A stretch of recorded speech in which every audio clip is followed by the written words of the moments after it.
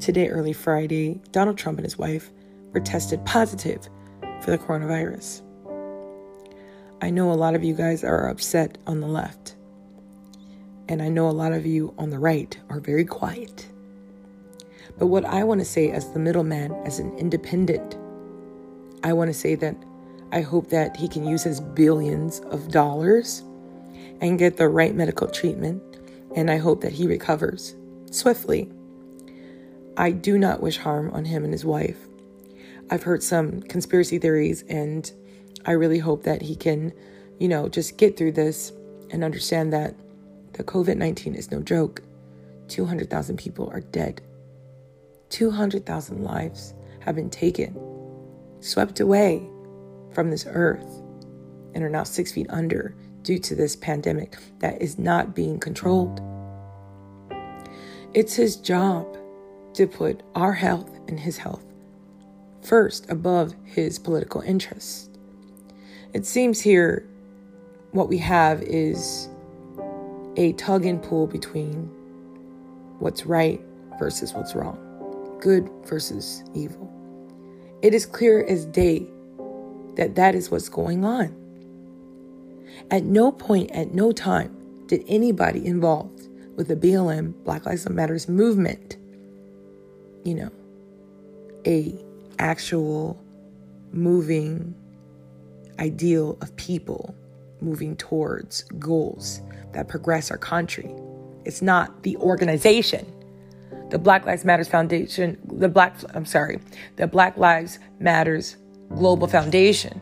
Now, they're an organization. What they want to say and do, it's a charity. They can do it. If you don't want to be a part of it, you don't have to. You don't have to contribute. You don't have to, be a part of the organization. But the movement, y'all, is completely different. So for Donald Trump to have so much disrespect for the movement that is really essentially the new civil rights movement, people that just want equity of treatment, people that just want fairness, equality, what we all should have as American citizens, right? This is not the 1960s, right? We already have the Civil Rights Act. It's already in place. So this is just supposed to be what's supposed to be going on. So the mere fact that he's not even with a civil rights movement, yet there's a law that mandates everybody abide by the law, Mr. Law and Order, but doesn't even want to abide by the law that is in front of his face, right? Called the BLM, which is just the movement, the law, the movement. It all is one thing. It goes hand in hand. I don't care what you say. I am sick and tired of people breaking the law, yet people saying that they are the law and order. Same thing with the police, right? You want law and order, but you're over here killing unarmed black men, unarmed people. They have to take accountability. Everybody needs to take accountability. Are there black criminals? Absolutely. Are there also white criminals? Absolutely. Criminals don't have a color. Where is the adults of this country? Because right now, I just don't see them. We need leaders to stand up and kneel even for what's right.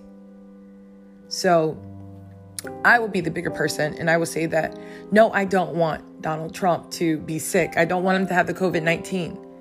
If he's going to do another 4 years, which I think that's what's going to happen because that's just the world that we live in. I feel that we just live in a corrupt world. That's just what is. That's what always has been. I wasn't surprised that he won. I wasn't surprised at all.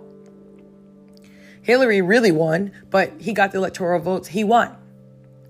As long as our country keeps pushing forward with the same results, nothing's going to change.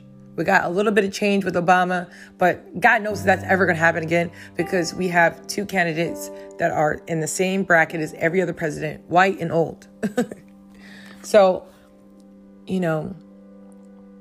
today I was feeling really bad, really sad because I feel like I've, pretty much put myself out there as far as my political views. And, I'm a woman of God first. And I just want to be a good person. I want to be the Queen of Hearts, like, I know Princess Diana, who just wanted to do good. But unfortunately, it just seems like the world isn't ready for a utopia. Even studying socialism and all of these ideals and theories. Karl Marxism, his theory, the conflict theory, right? It's like the more educated I get, the more I realize the more we know, the more they don't care, right? There's so much education out there for us to get our hands on. But what is that going to change if no matter how educated you are, like Professor Cornel West, very educated. He's also a Marxist. I'm not a Marxist, but he's a Marxist like the 3 co-founders of the BLN. And there's nothing wrong with that. Somebody who just wants to study the classes, it just mind boggles me that anybody would be against progression. 1% making all the money. Proletariats, or all of us, 99% working class, barely getting by. We're in a recession right now. Unemployment at 8.4%. It's just mind-boggling that they would still hold us to the same standards. Bills are still coming. Life is still going on. But we're all tied into an ideology that isn't even real. Money is not real. The government is not real. These are just systems that humans have put in place. They're not of God. God is of the Spirit. And everything that we need, we already have. God gave it to us like every other animal. But we're so corrupt that we have bought into an ideology that's not even real. Who said you have to pay for your land? Who says you have to pay for a mortgage?